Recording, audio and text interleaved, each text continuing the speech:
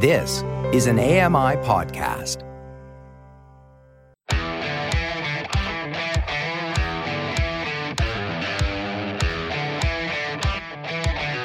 Hey guys, welcome along to another episode of Double Tap. It is Friday, it's the 8th of December 2023. Today, big news for the game Forza Motorsport and an audio game review. You're listening to Double Tap, your daily accessible technology show.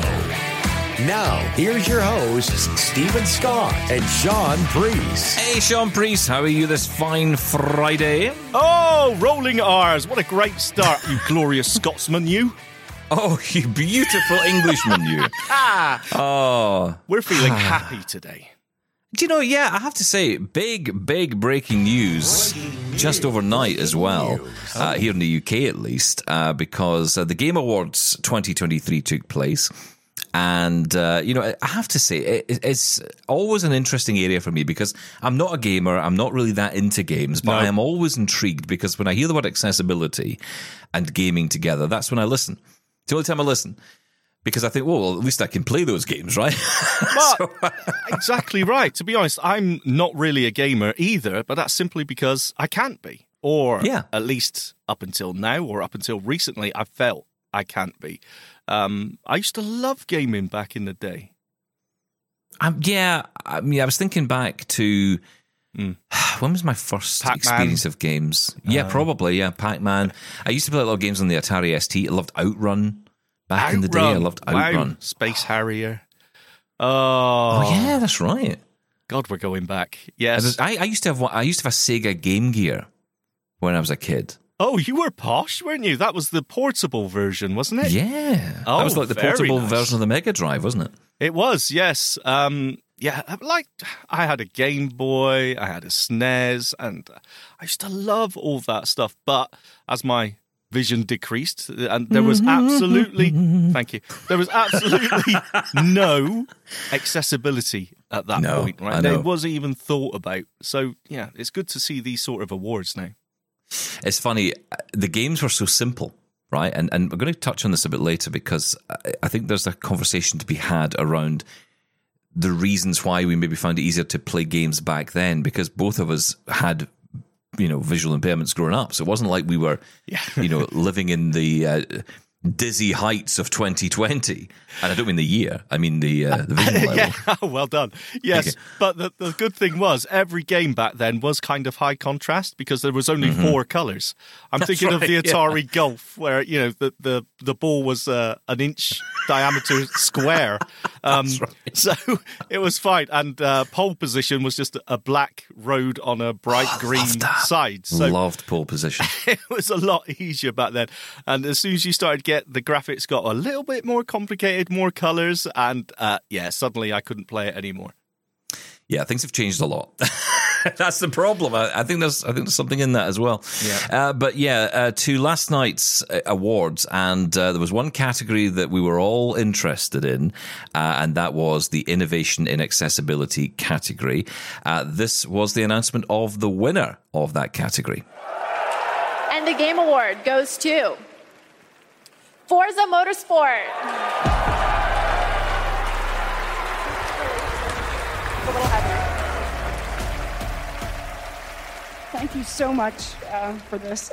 Since this category was introduced several years ago, I think we've seen a dramatic shift in the whole industry towards making games more and more accessible. And with this list of amazing nominees, it just really drives that home. At this point, I think we've made the most accessible racing game ever playable by people across the mobility and vision spectrum, including totally blind players. But really, the real winners here are the players who have so many great games to play.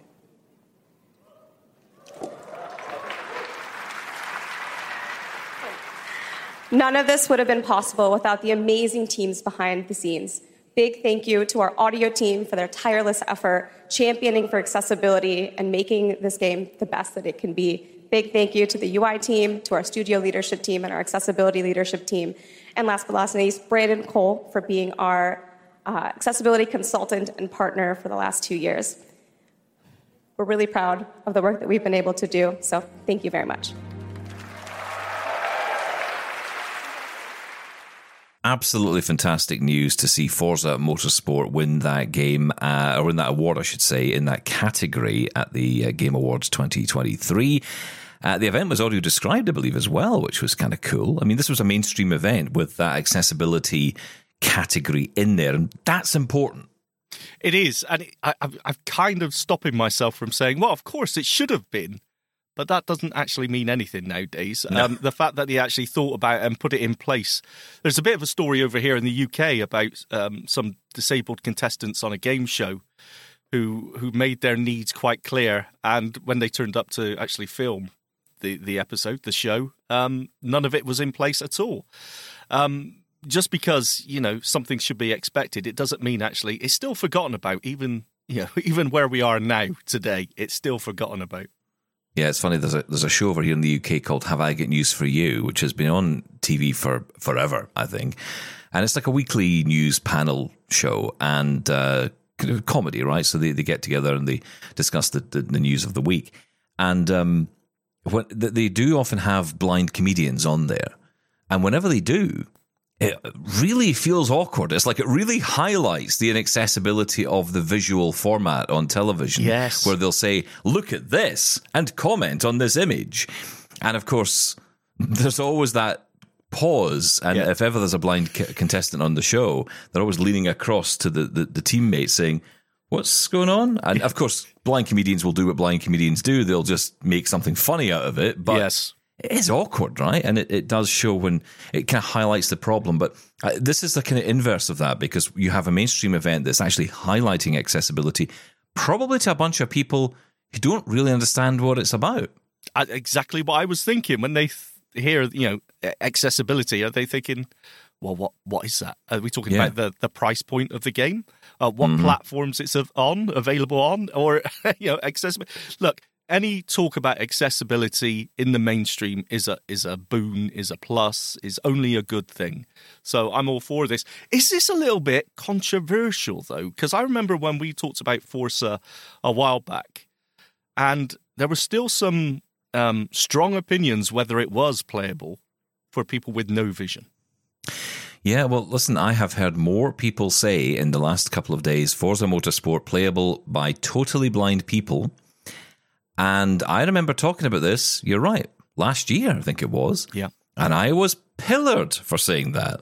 And I was going off the reviews of people out there, not my views, but the views of people who I trust in this industry, lots of different people who are blind players, totally blind players as well, who were saying they could play it. Now, I imagine things have improved over the last year. So it may well be the case that we're kind of maybe a year out from improvements, and maybe last year it was less playable, but it certainly seems to be more so now. And I'm really pleased that that's the case. I'm hoping that is the case. It's funny, the phrase mileage may vary seems appropriate here. Yes. Not just because it's a driving game, but also because, it is going to depend on your ability with this game. Steve Saylor, of course, is a well-known voice here on the show. And he was one of the judges in this category, which I thought was fantastic. And I got the chance to catch up with him for an upcoming interview early next year. And we talked a little bit about his judging. Here's what he had to say about this and Forza itself. The innovation and accessibility category was a category that I thankfully was also asked to be a judge or at least a part of the jury on to help decide some of the nominees. And it was very hard to pick games, like just finding, like it used to be trying to find 5 top games to be able to nominate. But this year was the first time that it was like, I don't know what to choose because there was so many great games that it was a surprise to me what actually became the nomination or what actually was nominated for the category. So this year has definitely seen a really not only the fact that it's like we've had more accessible games, but games that are also seen as masterpieces or like getting 9s and 8s out of 10s for across the industry. So it's really cool to be able to see like just how big of a growth it's been just within the past year. Forza Motorsport, it is by far the most accessible racing game ever.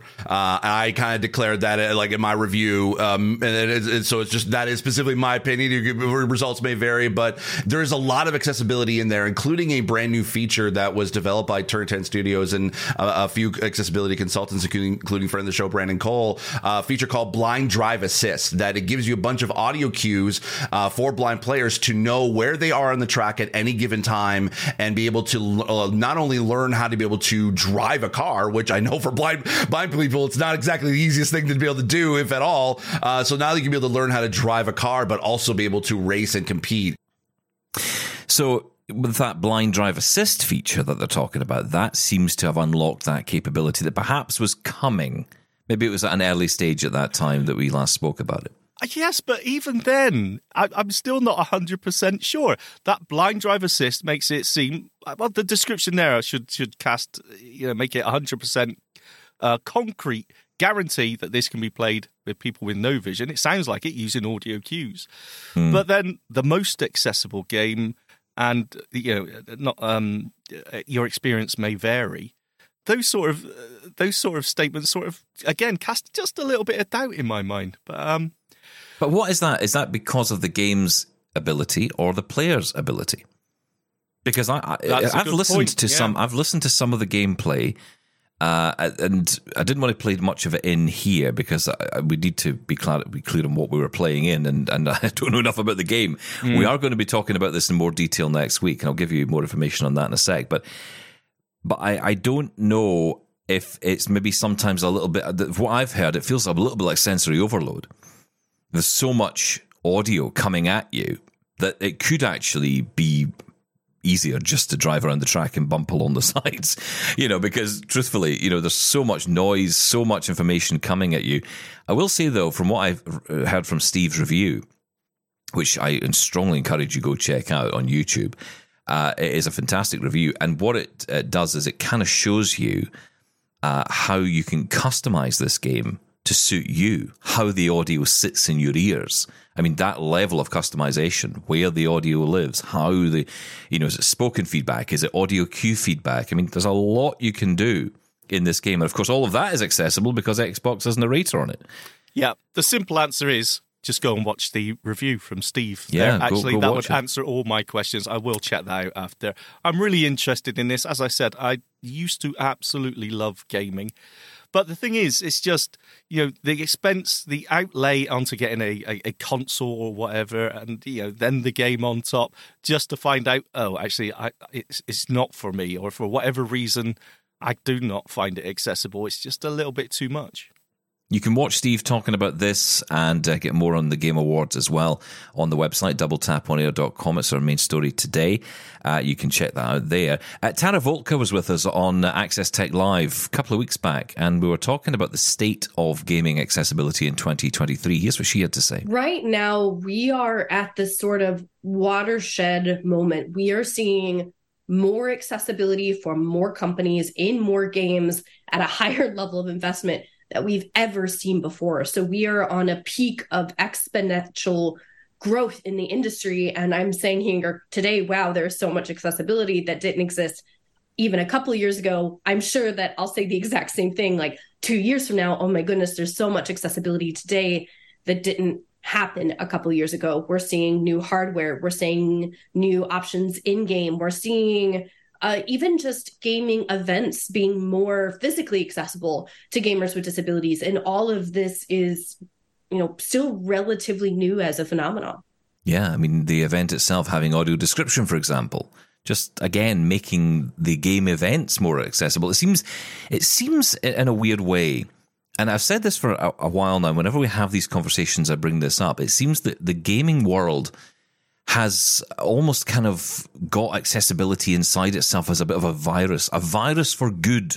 Oh, that's like an interesting way of putting it. A virus for good. No, I agree. It seems like, one of these final frontiers, there's always going to be another area we come across. I'm thinking of, white goods, kitchen appliances and things like that always seems... Despite all the accessibility improvements around that. Yes. It's like, you're right. Why is my fridge not smart? Why can't I talk to my dishwasher or my air fryer? Or, you know?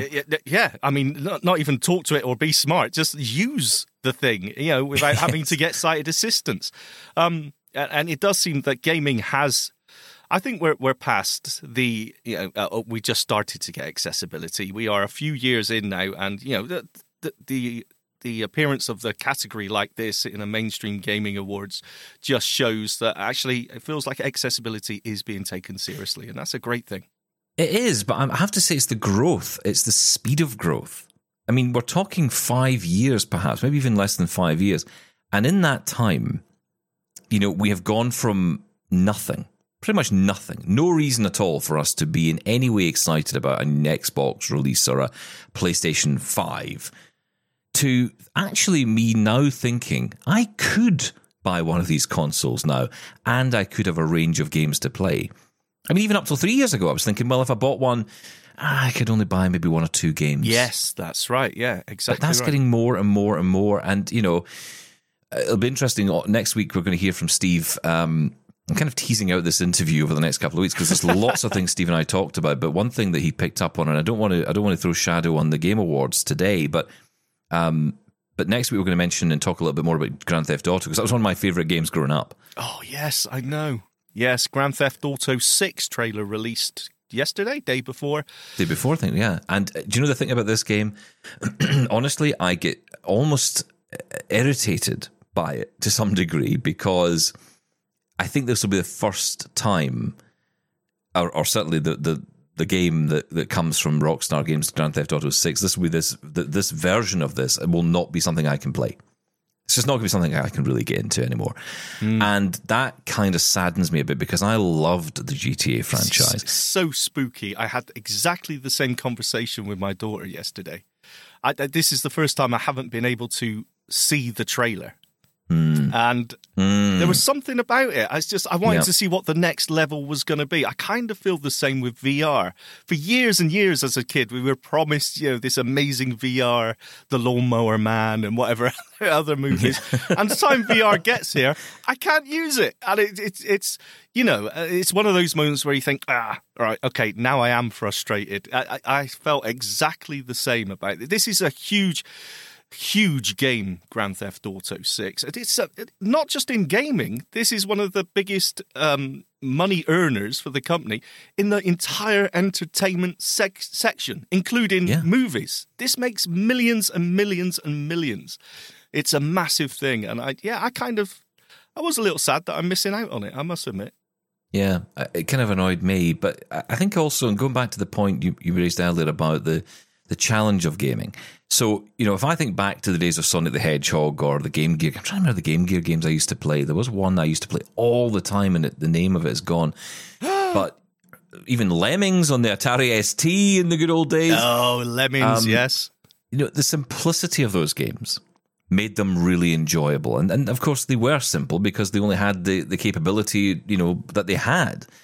But in a way that made them easier to play. And I think that as games have become more complicated, I mean, aside the fact that you've got about 8 billion button keypads to learn, different keystrokes for this and that and the next thing, and doing all this at speed, and all those visuals to contend with, it absolutely could make it more challenging for someone who might be in our position.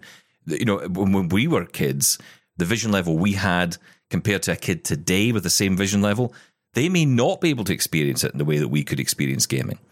And this is something I put to Tara Volker. I asked her about this on Access Tech Live as well. I was talking about the challenge of people moving, into these games, say at an older age, someone who may be coming back to gaming. It is a lot to learn. And so what we've been trying to do, and I've seen other studios do as well, is partner with people who are high profile influencers in the gaming space to translate that lived experience to try to help everyone get ramped up and understand, like create additional tutorials and help people get ramped up to figure it out. Because exactly like you said, Sonic is very different than some of the games that we'll see today, or even the newest Sonics that come out, right? Like those are 3D games.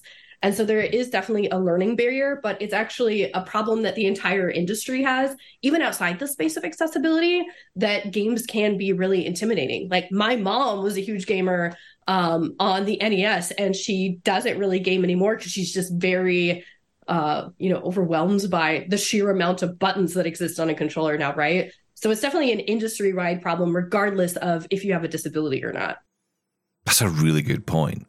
It is an industry-wide problem, and how do you solve that? Because in a way, what you don't want to happen is to cut people off. I mean, look, this is a money spinner, right? So in one hand, or one way, we're talking about accessibility of gaming and making the gameplay and the games themselves more accessible, but it has to go further than that. You have to kind of almost make these games playable by anyone, by any means. So it's how do you do that? Do you create light versions of it? Do you have Grand Theft Auto, perhaps in a village as opposed to a city? Is that how you do it? I don't know. The right? Sims version, yes. I don't know. I think you're always going to have that problem anyway. You have different genres of games, I remember things like Red Alert, for example, which was a real-time strategy game where you assign resources and mine and attack things. It was never really my thing. I found it too complicated, and I was just for a quick shoot 'em up or even a Sonic. So there's always going to be different genres that are going to attract different people, how involved they want to be into it. World of Warcraft, people spend weeks and weeks planning a raid and getting their teams together. That's not for me. There's always those different types of games for different people. So I know we said we'd never talk about gaming on this show. Yeah. And here we're talking about it. But, I think it's kind of creeping in to our conversation a bit more. And, I'd be interested in people's takes on that, though, around the challenge of gaming. It is because whenever I've said this before, but whenever we talk about this, we get very little response. People don't tend to come back and talk to us about this. And I wonder if it's because en masse, the audience, you're just not into gaming. And if that's the case, why? Because considering what we're learning about the accessibility growing every day, it seems, in the gaming space, why aren't you into gaming? Were you into gaming before? Was this something you were into as a kid, or maybe as a young adult that you fell away from it? Well, maybe there's different aspects to this, because let's look at it from a social angle. The ability to join in with, the rest of the family or your friends and play a game, and the ability to play a game. A lot of these games are multiplayer now. If you can take part in that is a different aspect to gaming. I'm still, this is a personal opinion, and I don't want to throw shade on anything at all. I still think, is it still the same game once you put in all these accessibility features? Is my experience of playing something like Forza the same as a sighted person's experience of playing Forza? I don't know. I've never played it. I have no idea. But doesn't it change the core of the gameplay mechanics once you're using audio cues to drive along? Isn't it a different game then? I don't know. I think that's a great question, and it brings to mind a situation that happened, I think this would have been about 10 years ago now, maybe a little bit less than that. I vaguely remember being around 10 years ago. National Federation of the Blind in the States had worked with I think it was Google they'd worked with. And it wasn't to work with them on driverless cars, because they were developing the driverless car at the time. You might remember the little pod things that were driving around. And NFB wanted to create a way that people could control the car themselves. So essentially be given cues that you would be the driver. Instead of the car driving itself, you would become the driver. Oh. And this was tried. And I remember a good friend of mine, Chris Danielson, who's at the NFB, and Chris had tried it, and he was able to drive around a track with cues being sort of barked at him by this computer. I think there was obviously there was human involvement as well. It was a trial. It was, tracked. It wasn't just like, Chris took a Ford out for a drive. This was proper test conditions. But the point was, he was driving versus being driven. And that was important to the NFB at that time. That was a very important part of their approach on this. Now, that garnered quite a lot of controversy at that time, because there was the side of the argument which said, well, look, driverless car technology is meant to enable us all, and what's the benefit of us getting into the car and having to try and drive using all of this additional layer of information? It's like Jaws for the car. And what's the benefit to that? And I think that's a great question. It is, and that's a difficult Does it get in the question. way? I mean, we want the ability to be able to drive, but then at the same time, isn't it just like, oh God, am I going to say this? Yes, I am. Isn't it just like a monkey pressing a button and getting a banana? I mean, we're being told turn left, but okay, the computer is going to take control of actually doing that, surely. I mean, we're just sort of going through the motions, and what benefit is that? I don't know. That's a really interesting conversation. And at which point, see, this is I suppose this is the issue. If you start thinking that blindness means you can do anything, if you tell yourself blindness means you can do everything, and I don't subscribe to that theory, I'm sorry. I know that's hugely controversial, but I just don't believe that. I mean, I would love to be a bus driver. If I was fully sighted, that would be my job. I just know I'd be a very grumpy Scottish bus driver, not picking people up at any possible opportunity, but driving my bus around town. And through puddles at bus stops, yes. I Absolutely. can see you doing that, Soaking actually. people. I'd love that. I'd be like, right, speed up, right, here we go, guys, let's do it. 6 of them at this bus stop. It's going to be a 6-pointer. But that would be my thing. Now, that's not going to happen. Now, if they made technology that allowed me to drive the bus, how many people are going to get on that bus, right? Yeah, if they say, oh, the driver's blind, no one's going to get on my bus. I'm sorry, they're just not. Yeah, but aside from that, what benefit or what am I going to say joy? Yeah, what joy are you going to get from that? What do you get from just being filling the seat, basically? Well, it almost is like when you were a kid and you used to get those little play plastic steering wheels, and you'd sit behind your mum in the car or your dad driving the car, and you'd pretend to steer the wheel. And you'd think because you steer to the right and the car goes to the right, you've done it. But you haven't, because the car's been controlled by someone else. So, I kind of wonder if we... I'm kind of worried by what we've said here. But no, if anyone wants to get in touch, feedback at doubletaponair.com. Look, I'm not shy to have these conversations, as I think people have come to know. I think that, these are serious points, right? How independent should we be? How independent can we be? And actually, how independent do we want to be? And that's a big question, right? Because that changes and alters the course. Now, I think technology will kind of supersede all this anyway. I think we're going to move towards an AI-driven, autonomous reality anyway.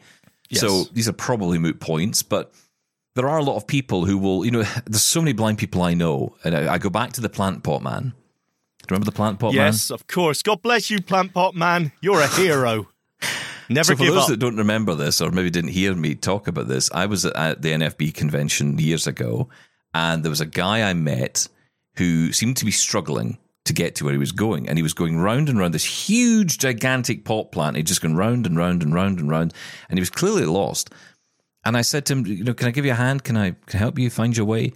And he's like, nope, I'll find it. And and at that moment I thought, good for you. And then later on I thought, no, come on, just take the help. Why wander around that plant pot day and night? He could have been there the whole week for all I know. And just wander around instead of just letting go of the pride and saying, okay, where am I going here? Because you know what? You'll get there a lot blooming quicker. Yeah, but, if you achieve it for yourself, I mean, he knows his route around that plant pot now. Well, that's true. We've all been there. I've done exactly the same thing myself. Not the plant pot thing, I'm sure. I've been in hedges, obviously. That's been talked about. But, I mean, just that. It's all to do with foliage. It seems to always come back to foliage. The foliage. I'm a very green person. But, no, maybe it's a case of, you know what? I'm just getting my bearings here. And who cares if I go around the same place 10 times? I'm getting my bearings, I'm getting my orientation, I'm getting familiar with my surroundings. Yeah, I think that's fair. Yeah, I think, we all do that, right? We feel our way around. I mean, we go places sometimes. I do that. I'll sometimes walk around places and not really know where. And I must admit, I do get irritated sometimes by the sighted people who, as soon as you appear to just veer off the path for just a second, yes, someone wants to come up and say, you're going the wrong way. And it's like, it's fine, I know what I'm doing. Well, I don't, but I'll figure it out. What you did to plant pot guy. the hero. But Plant Pot Guy. Plant Pot Pie is my Christmas recipe. We will talk about that in a couple of weeks. But no, Plant Pot Guy, just, to me, he was kind of just being a little bit obnoxious. Stephen, bus driver Scott, I cannot believe it. Feedback at doubletaponair.com. What's your thoughts if on I passed him in my Guy? bus, I'd splash him with a puddle. There you go. Right, look, stick around. I don't know how we got from gaming to Plant Pot Man, but there you go. There's a game for you. Plant Pot Man, coming soon to Xbox. Get someone writing that immediately. That sounds like a great idea. Right, we're going to get to your feedback and lots more. And by the way, just on the subject of gaming, we're going to have Ross Minor on next week. He's a well-known voice as well in the space of gaming. He is a blind player, totally blind game player. He loves Forza, and he wants to tell us a bit more about the game. So all our questions will hopefully get answered next week when Ross Minor joins us on Double Tap. Stick around, more to come, including even more game talk. Whew, wow, what a show. Connect with the Double Tappers on social media now. On Twitter and Facebook at Double Tap On Air and on Mastodon at Double Tap. Okay, so coming up, we're going to be hearing from Anexis, one of our listeners who got in touch to share her review of TimeCrest, the text adventure game. This sounds more like my kind of thing, to be perfectly honest. So going to hear that a bit later. Let's get some emails, though. Pete's got in touch. Hi, guys and lady. I put guys first, but we all know Laura is the most important part of the team. Of course, yeah. As it seems, we are fast approaching the end of the year, what will no doubt be referred to as the year of AI. I had two thoughts. Firstly, we know that ChatGPT and other similar AIs hallucinate. Even the Humane Pin launch had errors with the AI answers. But has anyone ever thought about where Lady A gets her answers? Although it might not be referred to as AI, it is an LLM after all and gets answers from all over the web. So, has anyone ever asked a question to Lady A and then thought they must fact-check it? Most of us simply take its given answers as fact, given that the most popular, the Echo Dots, have no screen. Just like the Humane Pin theoretically has no real screen.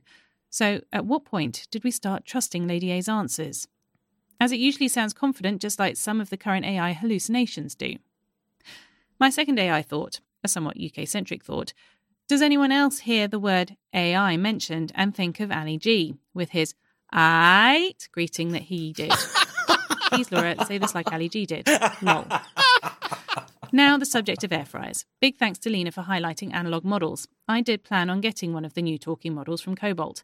I don't usually go for specialist blindy products, but the announcement on your show got me really intrigued, and I just figured I could turn it off when cooking completes, so could simply avoid the repetitive fryer temperature high announcement at the end. But then I got a copy of the manual sent to me by a friend who was also interested. I include the extracts that put me off. The fryer will announce the time remaining every 10 minutes. In the last 10 minutes of cooking, the fryer will announce the time remaining every minute. In the final minute, the fryer will announce every 10 seconds and every second for the final 10 seconds. And then, once the fryer has finished cooking, it will turn off. The fryer will also announce fryer temperature high every 20 seconds for 2 minutes. I can understand some users may wish for this kind of feedback, but I wish they had a verbosity setting, which could be toggled after a person gets used to it. I could imagine this getting rather annoying rather quickly. Think I'll look at an analog model and put bump-ons on it. Shame though. Cheers, Pete. Yeah, that's a good point, Pete. I mean, I think at this stage of development with technology that we have today, I think people expect more than just what they're given, right? And that's the problem. It's again a problem, and it's also the reality of the development of these kind of products, because they're trying to keep costs down, so they have to not quite shoehorn a voice into an existing model, but it's not a million miles off what they're doing. And that's why I think, or how they can keep the price down, to develop something brand new that is, has all that verbosity and capability in it for the kind of market they're aiming at, who may not even know those features exist and know how to use them. I think that maybe they've done the right thing and actually just here's the result and this is what it is. Because I think those of us who've used talking microwaves for a long time are kind of used to that way of working. That's kind of how my talking microwave works as well. Yeah, I was just going to say that. You sort of learn to tune it out. I totally agree, and I actually mentioned this as well. to Cobalt when we talked about this, that final minute every 10 seconds. Is there a way to turn that off?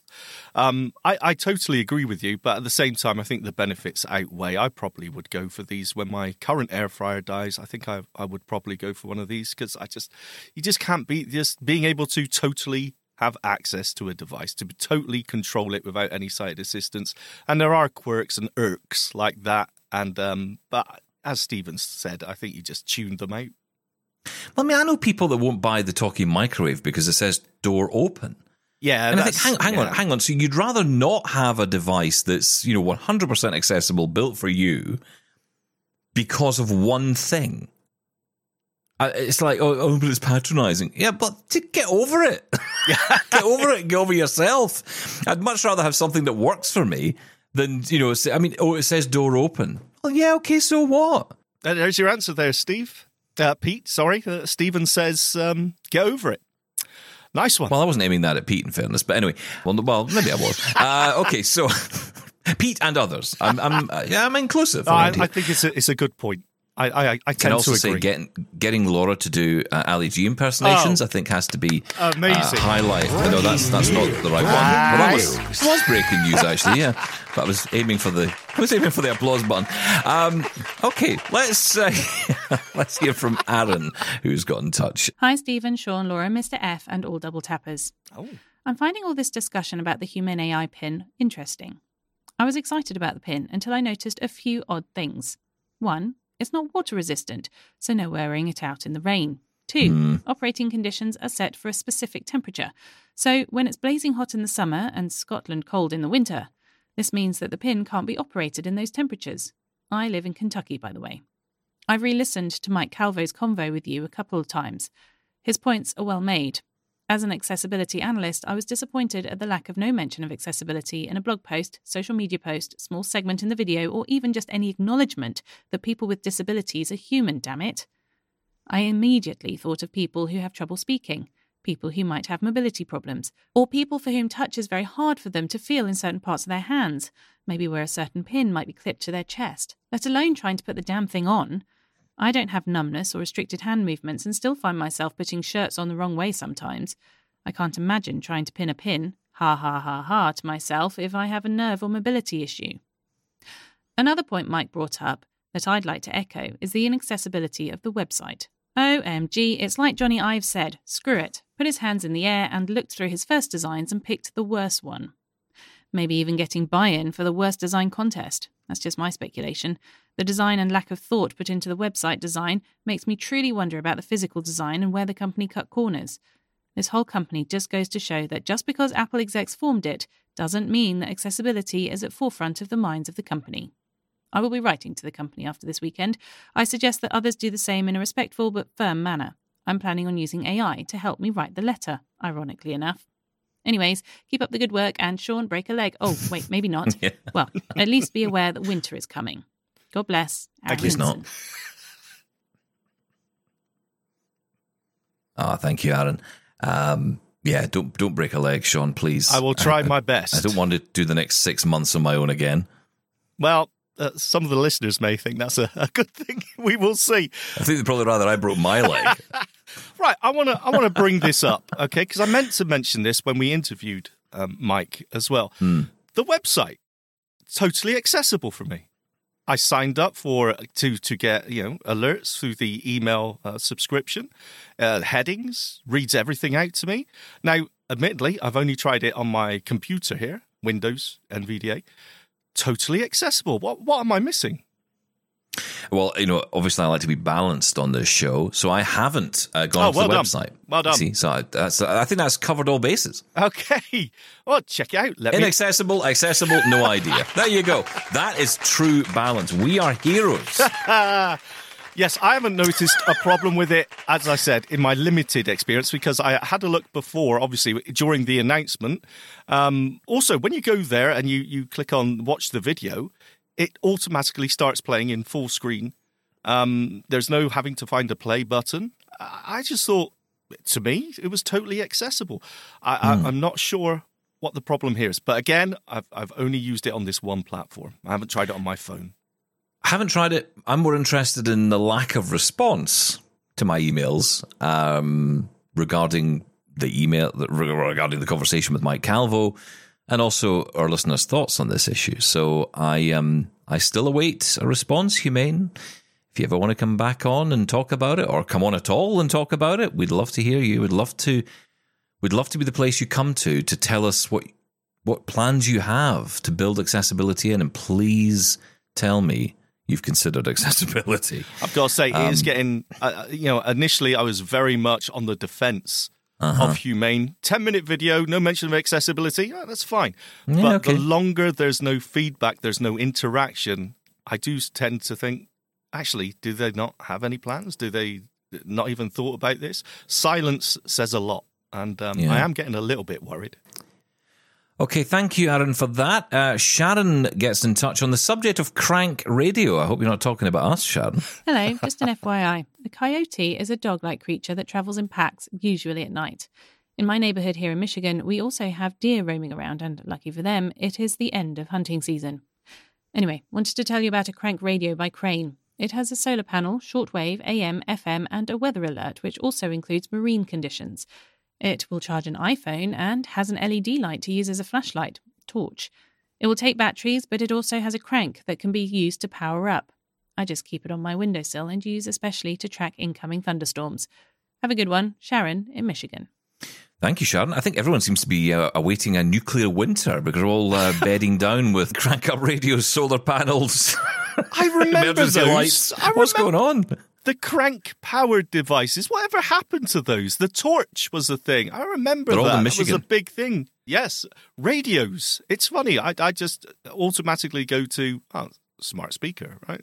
That is my radio. But I know, but I must admit, right, so I was watching All the Light We Cannot See, and there was the...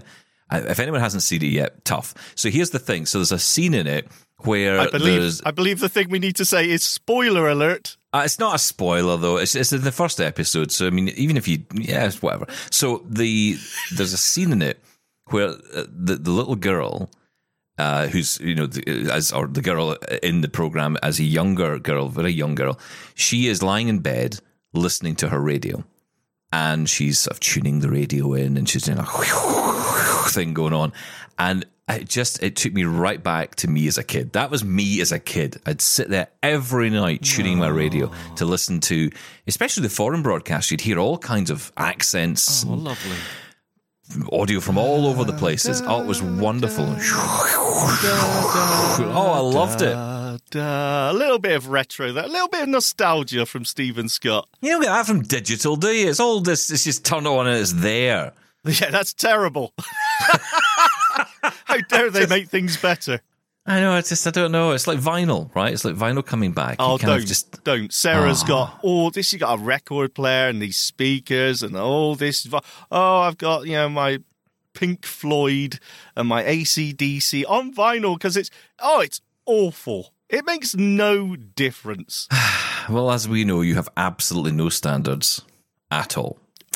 Moving on. Yes, please. Thank you for that, Sharon.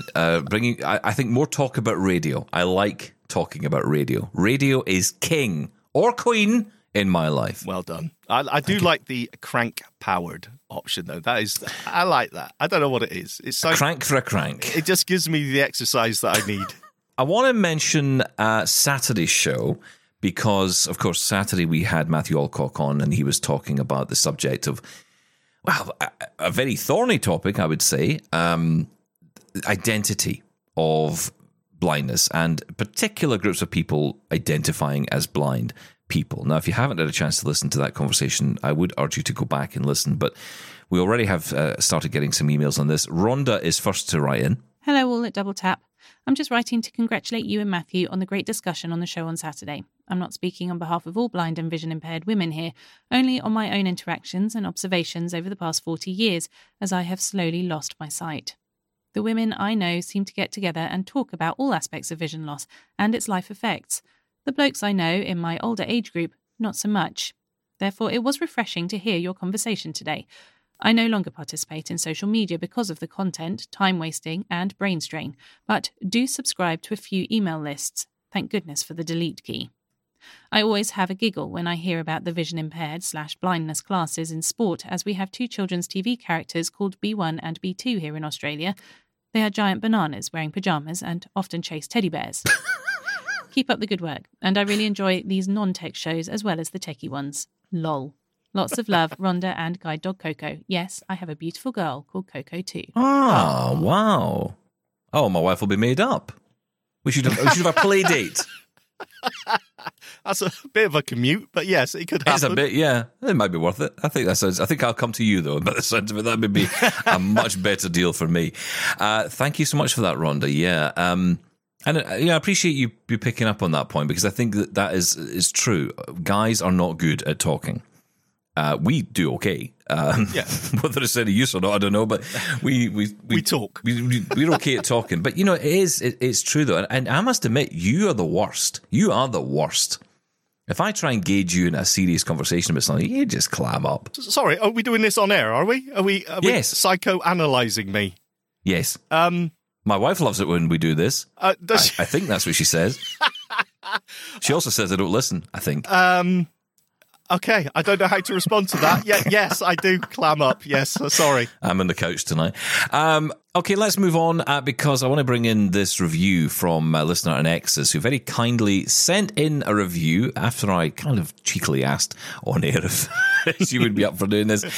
So here is Anexus's review of TimeCrest, the text adventure game. Hi, I am here with a recording about my experience with TimeCrest specifically. It is a text adventure game where you follow a boy named Ash whose world is destroyed by meteors, and he contacts you through a pocket watch, and you turn back time, saving his world. And most of the journey is pretty much trying to figure out why the meteors are destroyed and trying to basically stop it from happening again. But also, there are other things going on. So the way that the players interact with the game, it's not levels, as you would find in something like Sortie Quest. It is chapters. These chapters are pretty long. Sometimes there are times where you have to stop the game because you have to return at certain amounts of time, and it. So when you stop, you can eventually go back. You get a notification and everything. You also get skip crystals in the beginning, which I have spent because I have become pretty addicted to the game pretty quickly when I'm playing. So the way that the screen is set up is you have on the top left, you get a little bit of information like what chapter you're in, the current year, how many, I think they're called, time crystals you have, how much gold you have, and so on. Like, those are the main points of information. After that, what I'm going to call the middle of the screen, you have the messages, and basically like as they're incoming, they show up in there. And then there is the bottom right of the screen, which has a shop, the pocket watch, the music player, and there is also something there called descriptive help, which I haven't really opened. I think I opened it once, but I actually don't remember what's in descriptive help. So that is kind of what the layout looks like. So now I'm going to open, on my phone, I'm going to open the game, and I'm going to show you kind of how a few actions and how it kind of works. I will say it is very accessible, and the way that it's played is messages come up, and when it's your turn to respond, you get a few options. Sometimes you only get one because that's like the only response that's there. But sometimes, a lot of times you get a few options and you click on one, and that will be, and based on your response, then other messages arrive. Basically, that's kind of how it's shown there. So it's like text messages, but without you dictating exact instructions almost. So I'm going to open the game. Open TimeCrest. So that's the back button on the top. And then as I scroll, Chapter 8. The current year is 1014 MG. Button. We're in year 1014 MG. I'm not sure what the MG actually stands for in this game. 79 out of 100 maximum aura. So you have the aura. 125 time crystals. Buy more time crystals. Button. 630 gold. Gold exchange. Button. Messages. A monochrome icon stylized with a meteor. Behind is a medium-sized gear with a clock face within. Interlock with a small-sized gear. Heading. Image. So after that, we're going to basically have messages. So what I'm going to do first, I'm going to show you a few things. So first, I'm going to go with the 125 time crystals. Buy more time crystals. I'm going to get more time crystals. Time crystals. Heading. Quantity. 3 question marks. So quantity. Price. Free. Once a day. So we're going to vend for free. You can do for this free because that's easier. Vend for free. Alert. Vend.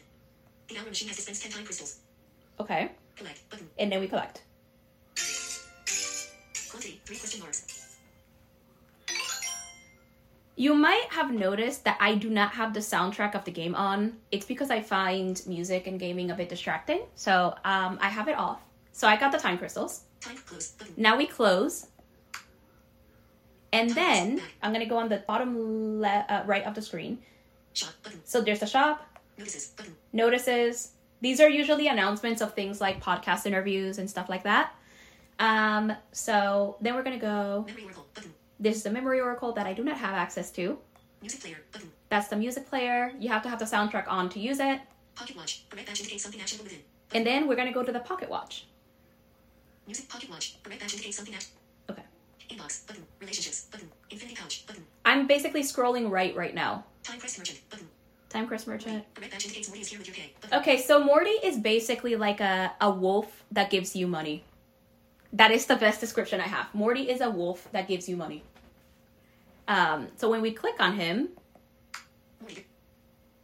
Disclose. Button. Morty. A monochrome icon of the pouch tied together with a drawstring at the top. On the main part of the pouch is the picture of the paw. Heading. Image. So that's the description we have. Every time, we usually get a description for all of this stuff all the time. So I'm scrolling right again. Morty, sitting and looking at you expectantly, with a blue scarf and a little bag of gold in his paws. Image. An illustration of a gray and white cat wearing a blue scarf. Don't pay. So we're going to collect 60 gold. 60 gold. Morty is here with your K. Collect 60 gold. Button. So we're going to collect here. Collect. Alert. Collected. Successfully collected for Morty. You now have 690 gold. Okay. Button. And then we hit OK. Hang on, Roger. Ellipsis. Descriptive help. Button. Back. Button. Chapter. And now we're going to go through the messages so that I can kind of show you how it all reads. The current year, 79, 100, 690 gold. Messages. Responded. Attack Merrick. So that was my last response to basically attack. That's the last time I played. You're right. Merrick will never let me past him. So that's a message. I have to deal with him first. Hang on, Roger. Ellipsis. System message. Ash is busy. So here it says he's busy, and at the time, I remember I had to wait probably about 3 hours or something. I do not remember the exact time. So when it says something like Ash is busy, that usually means you have to wait before coming back to the game. Unless you have time skip crystals, which I do not. Again, I had 12, and I spent them all. It's no good. So this is no good? I can't get past Merrick. He keeps dodging my blows. Merrick said, is this all you've got? The woman in the bone mask just spoke. She said, he's calling. Alan said, but I'm not done with him yet. Hey. So as you can see, we're just reading messages right now. 3 Still. just appeared underneath your feet. I feel a shock going through my body, paralyzing me. Ah, yes. This is the one where he has paralyzed, and I did have to wait about 3-something hours. So as you can see so far, it's just a lot of messages. There are a lot of messages in this game before you can respond. I'm alive, but so usually you have to get through them. Talk to you when this paralysis wears off. System message, Ash is resting. So this is where he rests. It gives you that message. Much better. My limbs are regaining full motion now. At the moment, they're basically in a quest, and they have a couple of things going on. There are a lot of quests in this game, so if you do like quests, this might be a really good game for you. Ellipsis. So there's an ellipses. I'm telling him I'm going with him. Yeah, so part of the conflict in this game is that there is an issue with humans and mages, and you, as the character, the person who's playing, is someone from the human world, and technically, according to in this world, it is illegal. So that's a fact you should know probably beginning. Wow, ellipsis. The inside of it looks like nothing I've seen before. There's a high chance this could be a human relic. There are strange panels with different colors everywhere. System message. Ash is waiting. Okay, so this, when it says Ash is waiting, this is where we basically respond. So here's what we have. This is what it looks like. Tell me more about the object. 1 of 2 responses. Button. So that's tell me more about the object. Draw the spell. 2 of 2 responses. Button. And then it says draw a spell. So I think I am going to go with tell me more about the object. So basically you just double tap. Look, here. 1 of 2 responses. We're going to double tap on this. Tell me more about the object. And that sound is that it came through. And this means that messages are basically coming through. So that's the basics of the game. That is the basics of playing And that last one usually means that you're either going to respond, you need to respond, or you have to wait some time. So that is the basics of how I usually play. Not much changes from there.